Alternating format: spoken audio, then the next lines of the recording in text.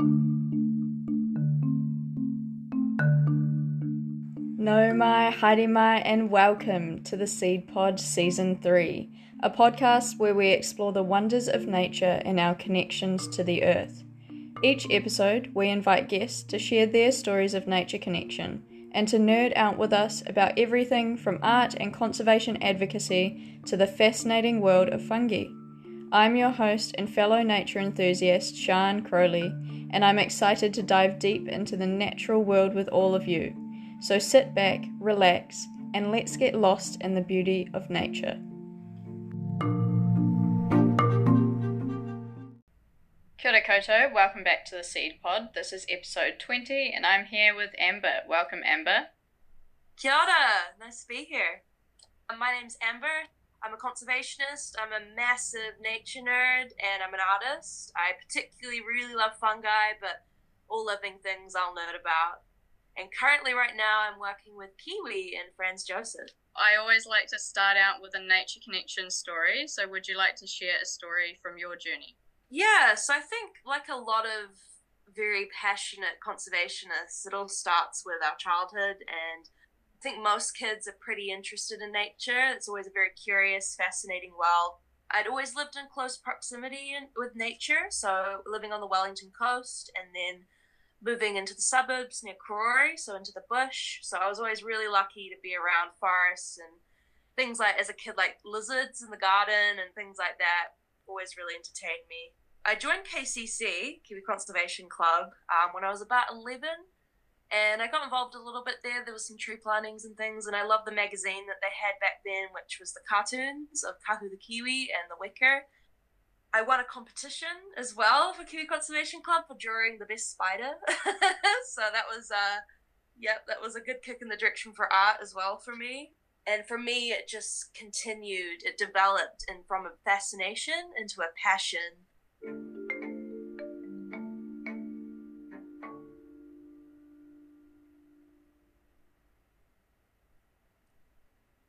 So your journey started off like many of ours when you were a child, and in Aotearoa, New Zealand, the Kiwi Conservation Club is very well known. And so how did you take this passion that you found as a child and turn that into a career? Would you like to tell us how you got into that, why you're passionate about it, and some of your journey as well? So New Zealand is really particularly quite an interesting place to grow up, especially because of our natural history and because of the uniqueness of the species we have here. So it's mostly bird dominated, and pre-colonialization, that was just birds. There was a few bats, and then we just had the marine mammals. And humans came along and we brought our pest mammals, and that just had a massive impact on our environment, both our birds and our trees and just the entire ecology. So when I started to find out more about these negative impacts on our amazing taonga species, it started to affect me quite emotionally, actually.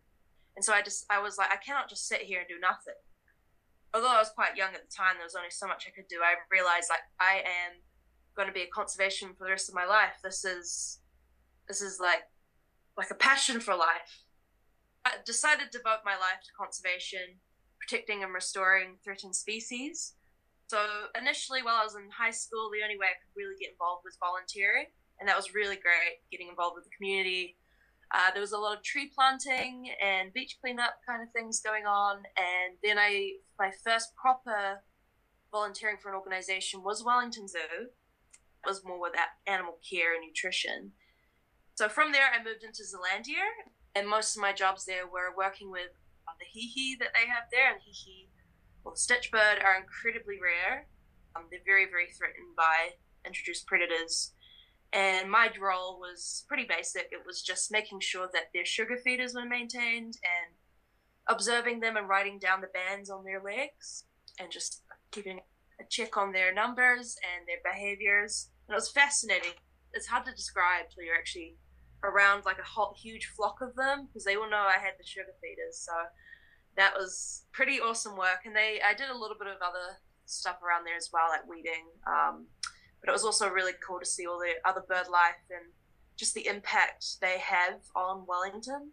The bird life in Wellington is amazing.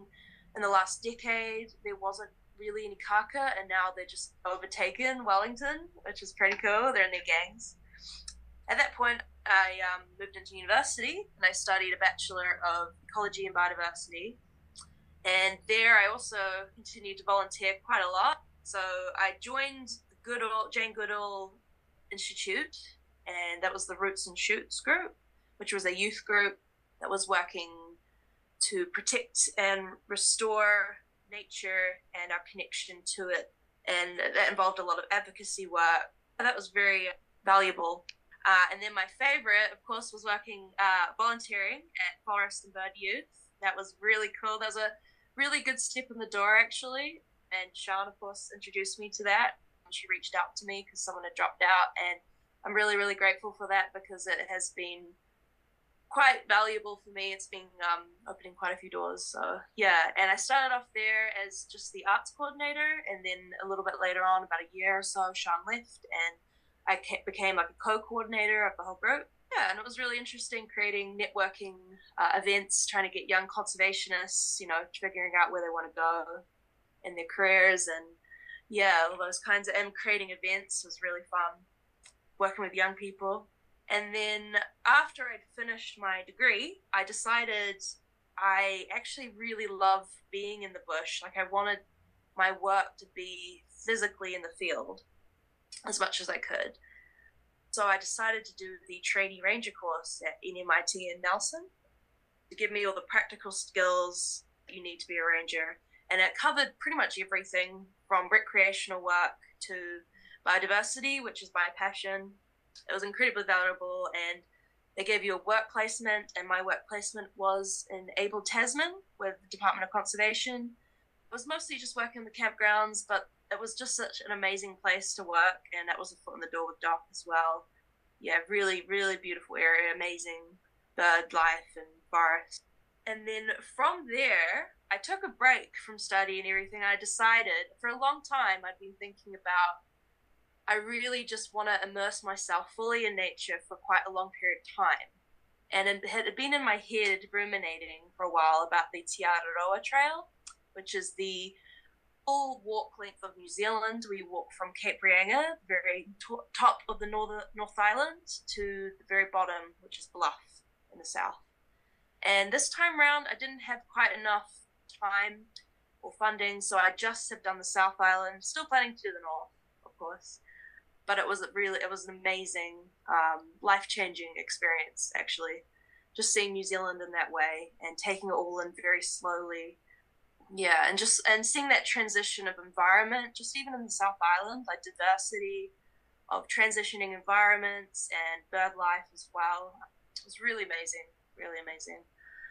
Yeah, and then after that, I managed to very quickly get a job on Stewart Island. It was just for a short amount of time, about 4 months, but that was an incredibly amazing experience. Stewart Island is a really unique place, very small community, very close-knit community. And the bird life there is incredible. There's kakariki and kaka everywhere. Every night there are kiwi outside on your garden just calling out. Yeah, so that was incredibly special. And my work there was working with the Stewart Island Rakiura Community and Environmental Trust. And after that, that's where I am here now. I'm at Franz Joseph. I'm working at the West Coast Wildlife Centre.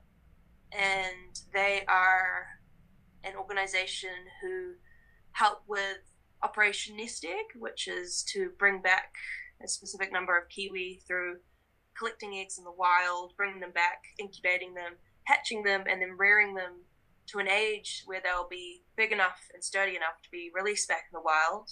I think it's amazing for the listeners to hear your journey, and just, I think the words that you used, opening doors, is a really good term to use, because all of these opportunities, if you hadn't had one of them, may not have led to the other opportunities. And I think it's really cool to hear the different pathway that you have taken to get to those spots. And something for me, like going to university, I didn't know about the ranger course that you talked about until after I'd studied.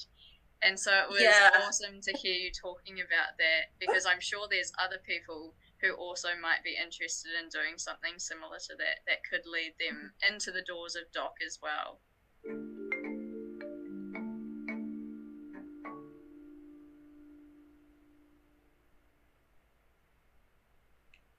Now, like many of our other guests, you are a keen artist and you recently did a mural, and you actually chose to do this mural on fungi. Would you like to tell us more about how you chose fungi and what you love so much about them? Nature is always an amazing inspiration to me. It's an amazing inspiration to many artists. I always hope to use my art as a tool to show the awesomeness of our unique environment and its inhabitants, and us to inspire others to protect it. So why fungi? Well, fungi are amazing living things. They come in an extraordinary array of shapes and colors. Some even glow in the dark, and some have the ability to turn insects into zombies. The strange, often alien-like forms of life exist commonly in our forests and backyards. They are an integral part of the ecosystem as they pass nutrients to trees and are important recyclers of organic matter. Without them, our beautiful forests just wouldn't be able to exist. And yet fungi are often forgotten in the public eye, with our birds and trees taking center stage. I just really wanted to, through my mural, spread awareness and showcase fungi through art as it connects us and inspires us. Fungi are endlessly fascinating. I keep learning new things all the time, and I'm just mind blowing. And they're so diverse, and they really do deserve time in the limelight. Amazing. I totally agree with that. I think that absolutely fascinating. A really good point as well with the waste recycling, because a lot of that stuff people don't realize it's the small things like the insects and the fungi that if we didn't have them, then the waste in our world would likely be still around and it would build up. And so they're really crucial parts of that ecosystem, and I'm so glad that you're raising awareness about that through your art as well. An absolutely beautiful mural too. Oh, thank you.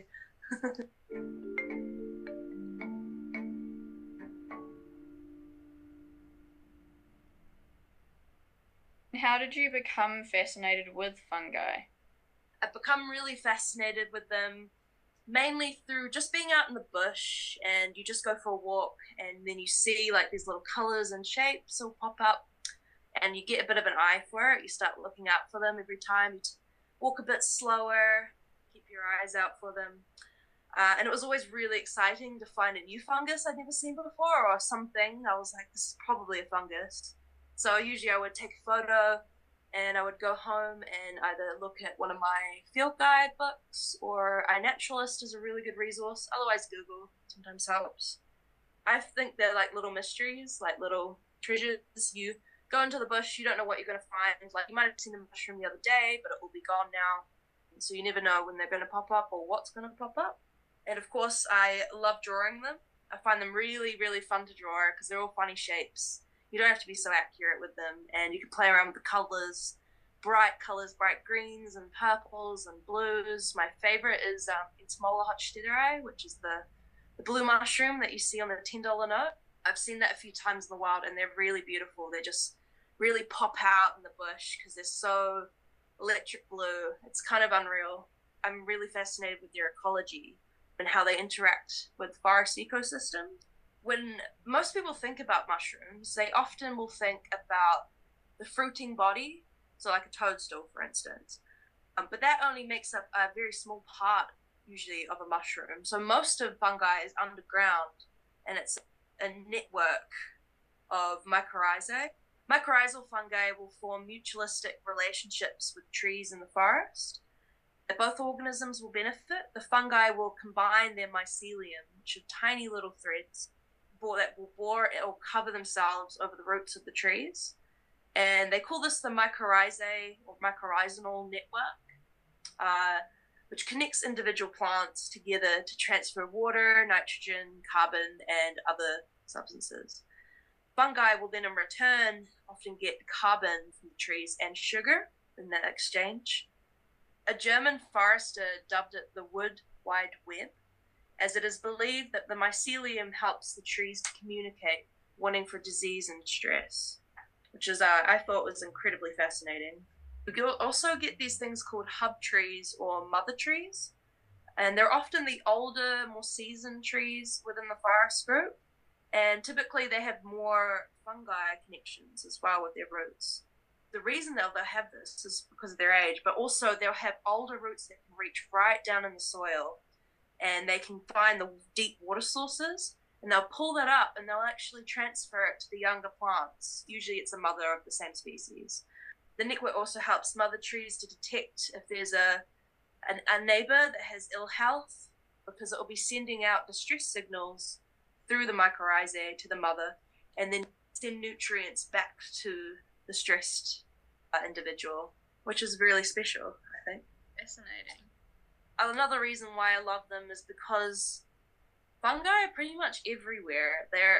Most people typically think they just occur in forests, but they also occur in freshwater, oceans, and in the air, just as spores. They exist in Antarctica, and they also exist in the Sahara Desert. So they're able to live in extreme environments. They're the biggest kingdom on the planet, so they're bigger than plants and animals or bacteria. And there's believed to be about 3.8 million, although 90% of those have not been identified, which is kind of mind-blowing to think that there's forests out there full of mushrooms that have never been seen before, could have certain properties that could create interesting medicines, or yeah.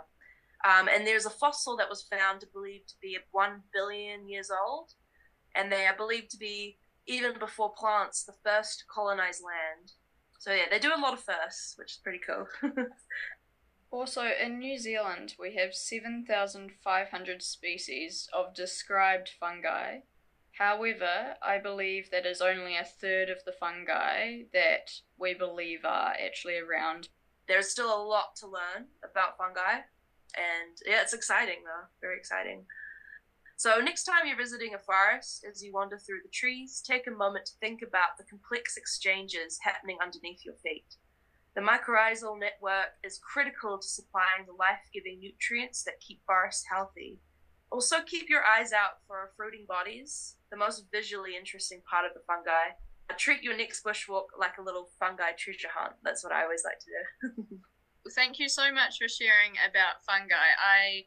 There's so many things that you said that I didn't even know, and I am absolutely fascinated, as are you, with the mycorrhizal networks under our feet, the things that we can't see, and those symbiotic relationships that they have.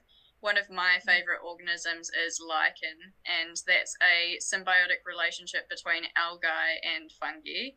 And it's just so fascinating to see the different forms, the different colors, the different shapes, textures, all of them. They're so fascinating to me, and I love them so much. And I really do love that, like, deep connection that you find when you're looking really close at those small things amongst the forest layers.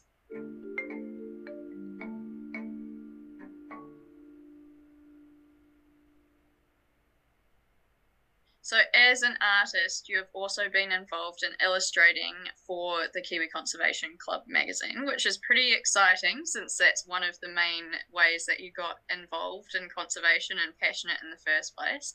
So I'd love to hear about your creative process and what that looks like for you.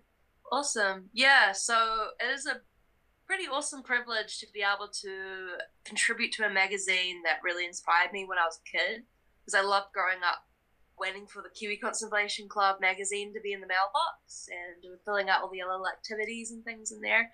I have been asked on occasion to contribute some art, and I've done projects like What's on My Plate, so showing what certain introduced predator species like possums and stoats, what they eat typically. We also did a spot the difference between a forest with no introduced herbivores like goats, deers, and pigs, and then one with them, which was obviously very barren compared to the non-introduced mammals one, and then various other things as well, mostly just to do with animals, and some posters as well, things that are quite entertaining for kids. So usually what I get is a brief through the Kiwi Conservation Club manager, and together we kind of figure out what exactly they're looking for and how I can achieve that for them. And I'll start it off with some initial sketches, just kind of some rough stuff and get that approved through them so they know what I'm going to be doing and they're all happy with that before I go into the final product, because to do a final artwork, it does take time. So you want to make sure that what you're going to be doing is what they really want. I always think about who I am making the art for, and for Kiwi Conservation Club, it's young people.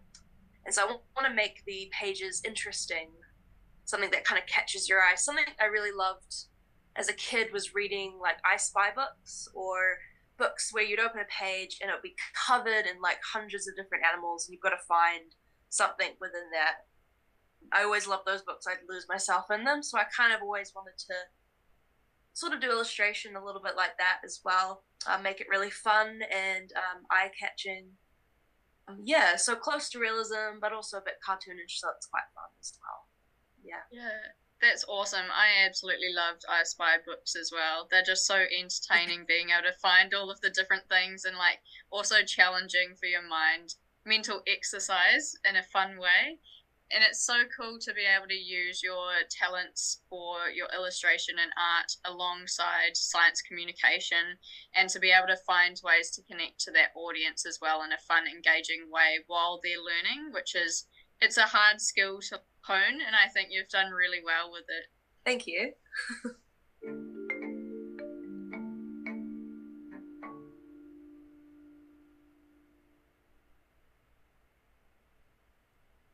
Now, I'd love to hear more about your time that you spent on Rakiura, or Stewart Island, and maybe some of the interesting or cool wildlife experiences that you had there. I went to Stewart Island after I did the tuatara trail, just at the beginning of winter, so it was a quiet season over there in terms of tourists, but it was very, very rewarding experience. It was just an extraordinary place to live, very small community, quite tight-knit, but majority of the island is national park. Only people, there's about 300 people there, probably a bit more, and they all just live in one area, which is Oban Half Moon Bay, and that's basically like 1 or 2% of the island, where the rest is all bush. So it's a nature nerd's playground. It's like it's mind-blowing. And this round I really wanted to go to the other side of the island, and I really wanted to do the 10-day circuit, the northern circuit. They're really cool tracks. Didn't get around to doing it this time, but it gives me a reason to go back. So yeah, and the reason why I went there, I found out about a trust that was there, the Stewart Island Rakiura Environmental and Community Trust, and they were looking for rangers to help in the field, mainly with weed work. So targeting Darwin's barberry was a big one. It's a very, very invasive plant. They grow incredibly fast. They're hardy, and they just do really well in our conditions, which is just unfortunate because most of our native species are slow growers, and they just get out competed. And then the birds like the berries of the Darwin's barberry, so that doesn't help. But yeah, so that was very fun. We got to do a lot of bush bashing and grid searching throughout the whole of Oban area, so it was just local. Department of Conservation deals with the national park and all the islands. But yeah, it was really cool to get involved with the community as well, and everyone there was quite enthusiastic about the work that the trust was doing, especially because there was quite a lot of young people working for it. Yeah, and the other part of the work would be trapping. So we're trapping for rats. We also had a few cat traps out there as well. There is a little bit of a problem with wild cats there, but yeah, it was our main focus was rats. Just creating perimeter barriers where we knew there were nesting birds like titi, which are the mutton bird, which are both just interesting seabirds, but they're also culturally significant because people, especially Māori, will eat mutton bird for special occasions like matariki, which I was lucky enough to be on the island during matariki, and they had an event where they were harvesting and processing the titi. Really eye-opening and fascinating to learn about. And we also got to work on Ulva Island a few times. It was all run by DOC, but sometimes they just needed some extra assistance.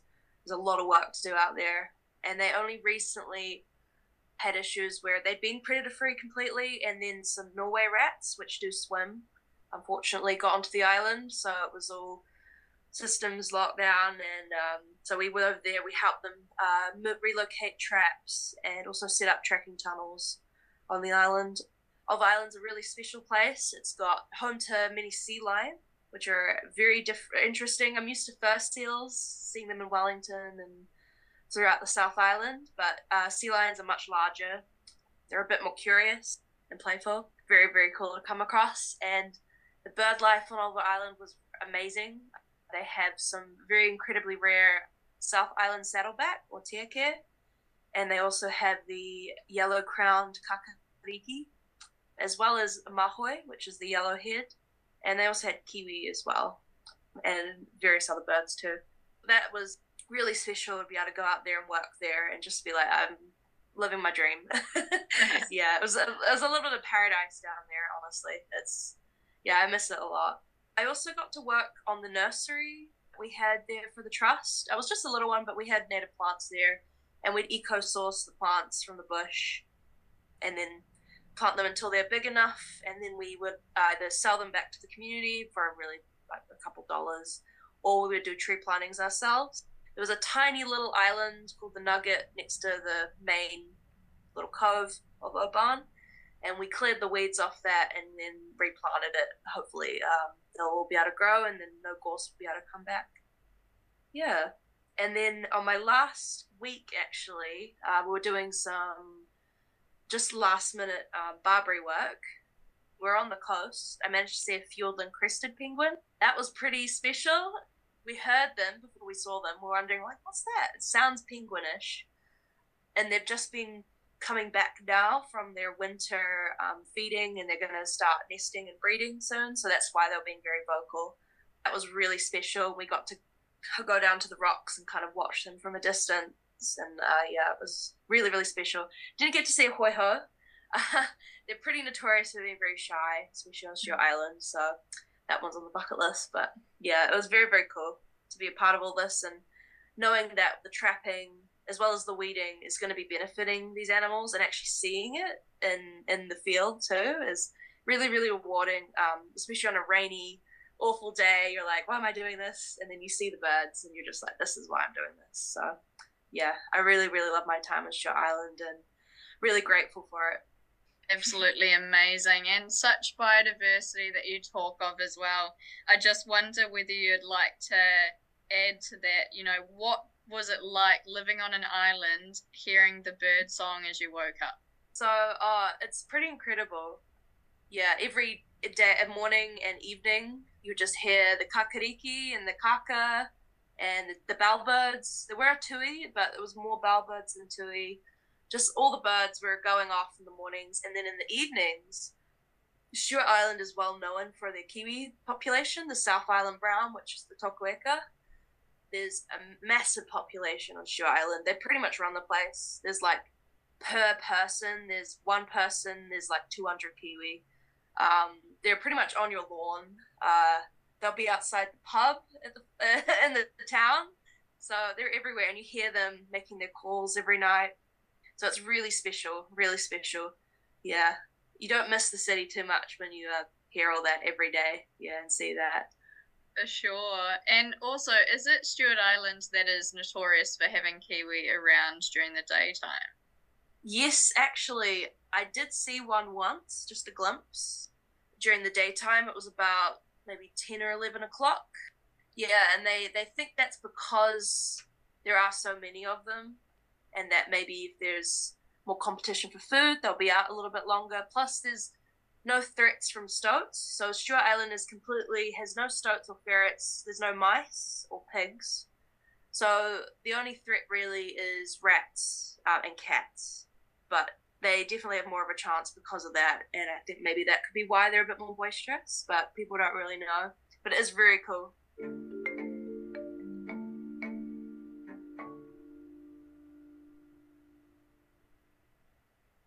Now, I think that leads perfectly into the work that you're currently doing. So would you like to share a little bit more about that? Yeah, so currently now I'm in Franz Josef. I'm on the West Coast, and I'm working for the West Coast Wildlife Centre, and they are a organization who operate with Operation Nest Egg, which is a dock-run project where they're trying to get breed a certain amount of kiwi, where you collect the eggs from the wild, Because they have such a low chance of success out in the wild, as low as 5% of kiwi will reach adulthood from an egg. So in order to help, we collect the eggs from the wild and bring them back to these facilities where we have incubators, and then we can look after them and do some candling to check the egg quality, like to see if they're alive. And then eventually when they hatch, they get raised in a brooding pen, really well looked after. We'll check on them every day, give them health checks, give them food. And then eventually they put them in a bigger pen, and until they're about maybe a year old, that's when they're going to start looking at releasing them back in the wild. They never want to keep kiwis in captivity for too long. It's always in mind that they will be eventually released so that they can fight off, hopefully, predators like the stoats, which are their biggest predator, especially with young chicks and eggs. They just don't really stand a chance. And currently at the West Coast Wildlife Centre, there are 2 adult kiwi. There are no eggs or chicks being raised in the facility at the moment, but yeah, we do have the 2 adults. So we have 1 male and 1 female northern browns. One is Koro, he's the male, and Tiu is the female. She's really, really feisty. She will chase you and beat you up. They tried to have them together in the same enclosure, but she was a bit too aggressive, so they had to split them apart. It's a good sign to see, though. We need feisty mums and dads to be able to protect their chicks and eggs in the wild, so it's a good sign. Yeah, and it's quite fun to work with. They definitely have personalities. And then the other part is working with tuatara as well. So there are about 7 tuatara. There are 2 boys. Well, we think one's a boy. He's a bit young to know. One big boy, he's about 30. And then we've got 5 females ranging around the age of 20. They're very chill to look after, but they're very interesting. Their behavior is, some are a bit more brave than others. They'll come right out and they'll look at you and check you out, whereas others are a bit more skittish. And then also part of the job is to take people on tours. So there is guided tours that we provide, and I will give them a really in-depth, informative talk about kiwi and then the Operation Nest Egg, and then also an up-close encounter with tuatara as well. Yeah, so at the moment I've only been here for a little while, so I'm still learning the ropes, but it's really, really exciting work. They're going to get a kiwi expert coming down to help train me, so that's going to be really exciting. And they're still talking about future eggs and chicks coming into the facility, so that's a future thing that possibly will happen. But yeah, it's a really, really, really exciting opportunity.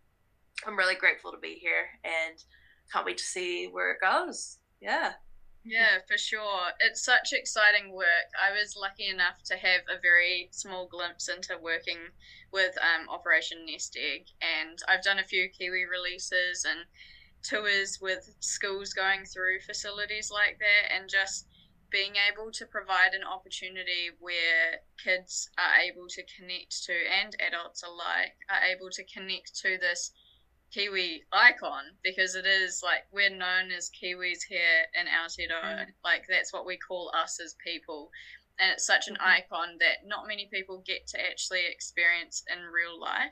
And so being able to show them the chicks up close, and even, you know, taking adults through who have lived in Aotearoa for their whole life and they've never experienced a kiwi. So just getting that moment where it connects you to your identity, but also being able to show them the candling, the whole process of like showing them the light beaming through the egg and where it's sitting in the egg, and then hearing it chirp and rock inside the egg.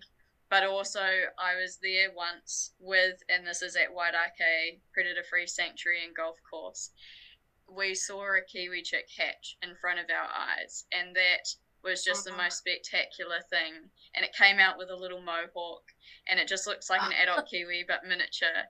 And I just think it's so satisfying to be able to witness that creature, but also to see those really special moments and know that the work that you're doing with the trapping, the work that we're doing in our communities is so crucial to keep those kiwi alive. Because as you say, if we're not doing that trapping work, then barely any kiwi survive with stoats, because they're so ferocious and they're so quick.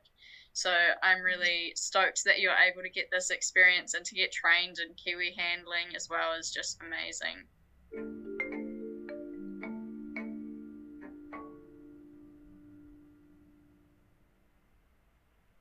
with tuatara, they're born with 3 eyes, right? Yeah, so they have 2 pretty normal eyes, and then they're born with 1 eye on the top of their head. You can kind of feel it on their skull. As they get older, the skin gets thicker up there, so they don't really use it. And scientists still don't really understand why they have a 3rd eye. They think it's possibly to do with when they're in the egg, to do with being able to see shadows pass over them. There's a lot of little theories. But yeah, it's just one of those things about them that just makes them so interesting. And I like to point out they're not a lizard. Everyone likes to think they are. They're more like a dinosaur, but they're also not a dinosaur. They were around during the dinosaurs. And yeah, they're just such a cool animal, especially up close when you really look them in the eye. They're really special, beautiful, beautiful animals. And yeah, they're just so cool. Untouched by evolution. They're like a glimpse into the past in a way. Yeah. Especially, tuatara are unusual, but kiwi are very unusual too. And as you were saying before about how a lot of New Zealanders haven't necessarily seen a kiwi or really understand a kiwi, when we get people on the tours, they're so amazed. They're like, whoa, like kiwi are so weird. They have so many strange adaptations, like their little wings and how they have like kind of furish like feathers, nocturnal. Yeah, they are strange birds. Technically as well, they have the shortest beak. Only because the way that they usually will measure a beak is from nostril to tip. But with kiwi, they have their nostrils right at the tip. So, but I think they just they let that one slide because they obviously have a very long beak. But yeah. I love that, the technicalities of science when there's those oddballs that don't work within the restraints that we've given measurement. About it.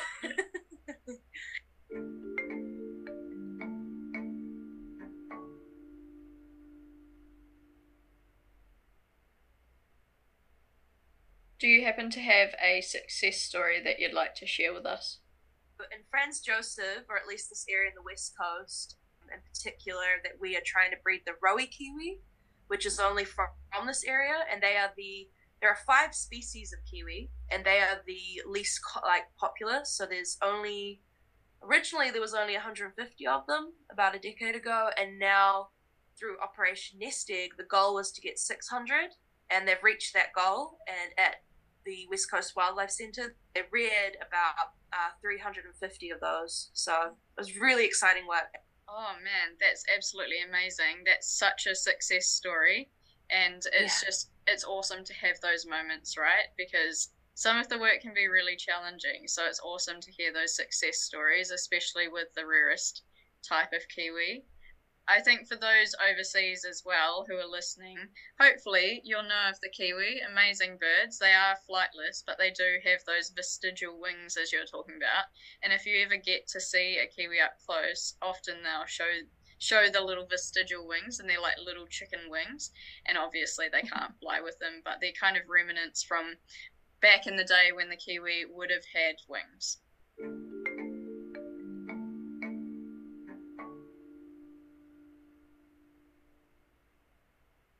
Do you have a nature fact that you'd like to share with our listeners? Yeah, so I kind of have 2. So apparently fungi are more related to us than they are plants. So people often look at fungi and they'll think, it's kind of plantish, it's in the forest, it grows out of the ground.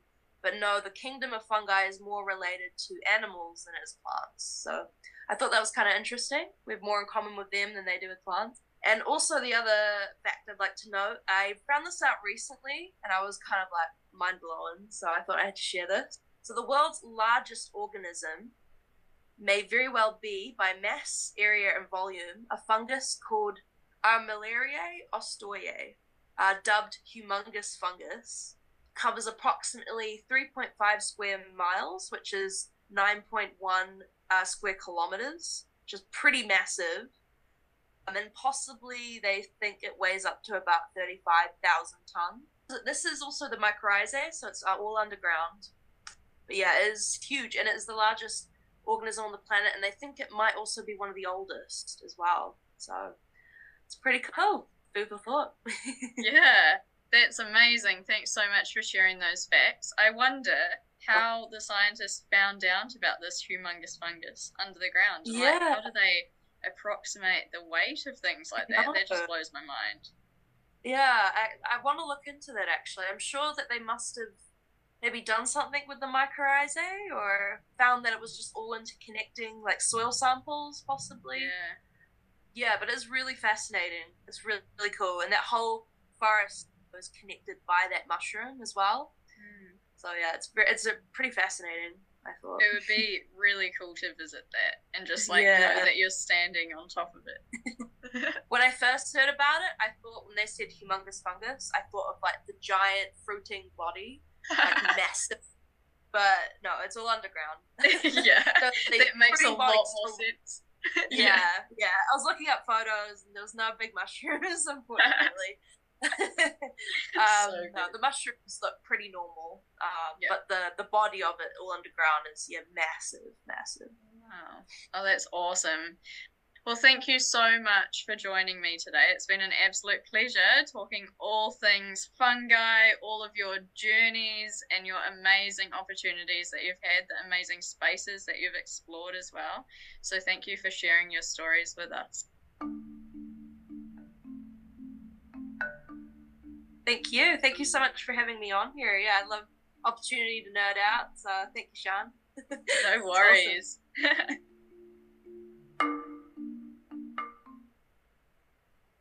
Now, if you'd like to join our listener community, head over to our Linktree. This is linktr.ee/theseedpod_NZ. This is a place where you're able to find links to all of our social media platforms, listening platforms, and also, if you wish to, you can subscribe to our mailing list. Thanks.